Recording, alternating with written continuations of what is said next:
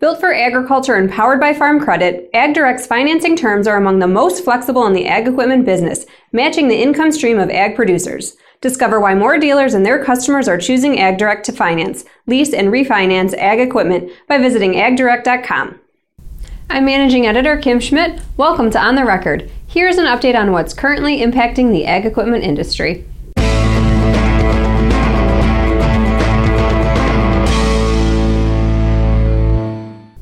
According to Ag Equipment Intelligence's latest Dealer Sentiments and Business Conditions update, in September, dealers forecast 2018 sales to be down 2%. This is down from the 1% decline forecast in the previous month.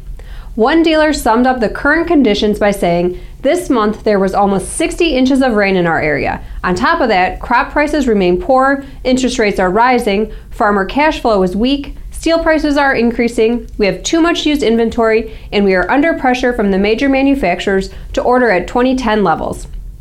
Shortline dealers are forecasting the largest decline at down 14%. Kubota dealers are the most optimistic, anticipating sales to be up 4% in 2018. The OEMs are forecasting North American ag equipment sales to be flat to up 10% in 2018. Deere is calling for a 10% increase, while AGCO anticipates sales to be flat to up 5%. CNH Industrial's outlook for tractors in North America is for flat to up 5%. For combines, CNH Industrial is forecasting sales to be up 10%.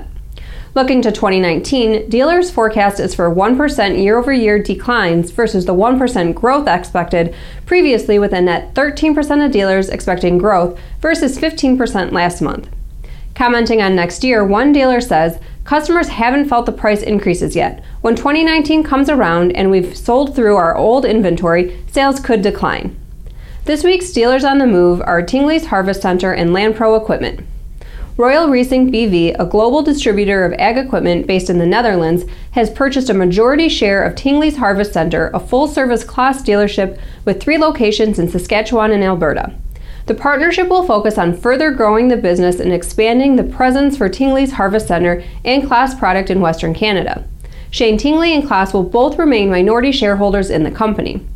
John Deere dealer LandPro Equipment has acquired Valley Ag and Turf, a 5-store dealership based in Halifax, Pennsylvania. LandPro is the largest Deere dealer in the Northeast by number of locations and now has 20 stores in New York, Pennsylvania, and Ohio. Now here's James DeGraff with the latest from the Technology Corner.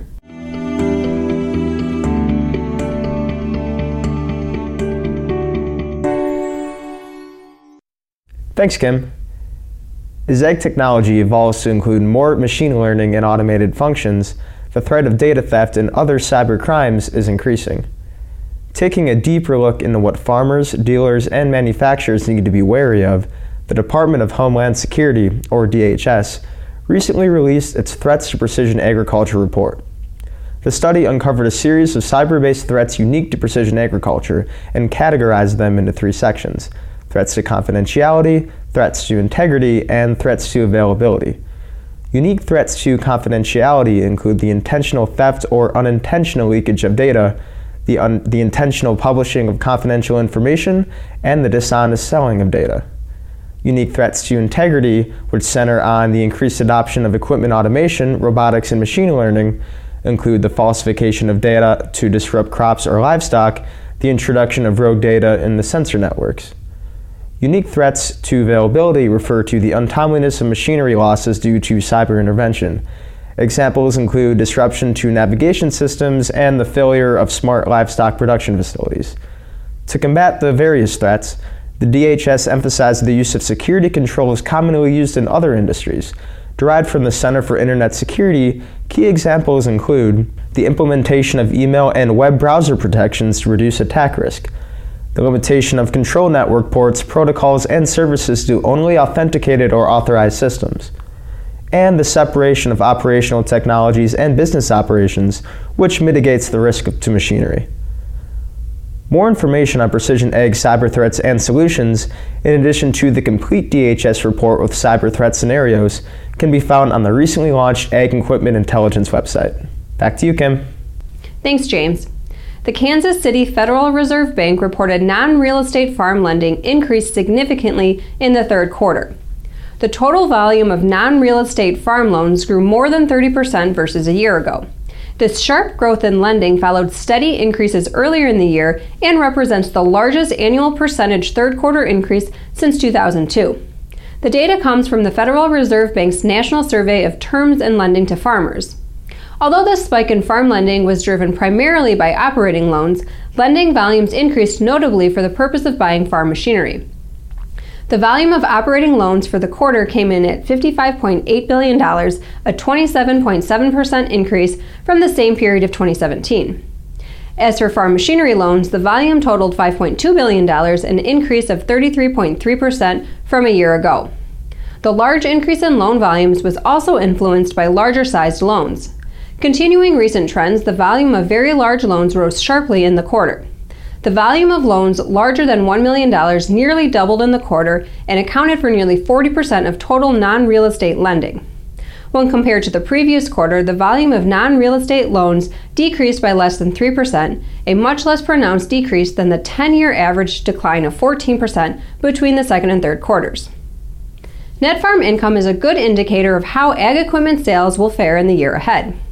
According to the University of Missouri's Food and Agricultural Policy Research Institute, or FAPRI, net income will decline slightly in 2018 and then again in 2019. According to FAPRI, 2018 net farm income is expected to be $72.3 billion, down from $75.5 billion in 2017. That's expected to fall to $69.5 billion in 2019. This includes payments from the Market Facilitation Program that provides farmers with compensation for losses incurred because of trade disputes. Pat Westhoff, who authored the FAPRI report, says they assume $4 billion in MFP payments will be made in calendar year 2018 and another $700 million in 2019. He adds that no additional MFP payments are assumed, but notes it's possible a second round will be announced later this year. Total North American ag equipment sales are up 7.3% year over year through the first 3 quarters of the year. While equipment sales began to recover earlier in Canada, sales reports from the Association of Equipment Manufacturers show that sales are beginning to slide downward in Canada. Meanwhile, U.S. sales have continued to improve. In the U.S., total tractor sales were up 7.6% for the first 9 months of 2018 versus the same period of 2017. In Canada, total tractor sales were up 3% for the same period. The more significant difference, however, can be seen in combines between the two countries. In the U.S., year-to-date combine sales are up an impressive 21.3%, while Canadian unit sales are down 4.6%. In John Deere's September retail sales report, which looks at rolling 3-month sales, its North American sales were up more than the industry for combines, utility tractors, and row crop tractors. For 4-wheel drive tractors and compact tractors, Deere sales were up less than the industry averages. Lindsay, a global manufacturer and distributor of irrigation and infrastructure equipment, announced results for its fourth quarter and fiscal year ended August 31, 2018. Revenues for the fourth quarter of fiscal 2018 were $123.3 million, a decrease of 7% compared to revenues of $131.9 million in the prior year's fourth quarter. Total revenues for the year were $547.7 million, an increase of 6% compared to revenues of $518 million in the prior year. Irrigation segment revenues dropped 6% compared to the prior year's fourth quarter.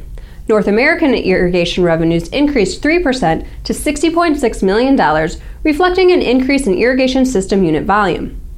International irrigation revenues decreased 18% to $35.6 million due to the market disruptions in Brazil that continued during the quarter and lower project activity in developing markets compared to the prior year.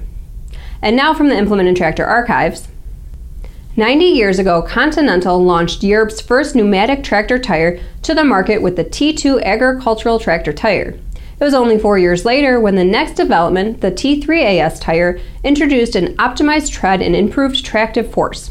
In 1938, as Germany's first tire manufacturer, the company decided not to link individual tread lugs in its new T4AS tire. Since then, the tread lugs in agricultural tractor tires have been separated in the tread center, which created a higher tractive force. What is more, minimal slip ensured effective interlocking with the soil, which eliminated the use of chains and grippers. As always, we welcome your feedback. You can send comments and story suggestions to kschmidt@lessitermedia.com. Until next time, thanks for joining us.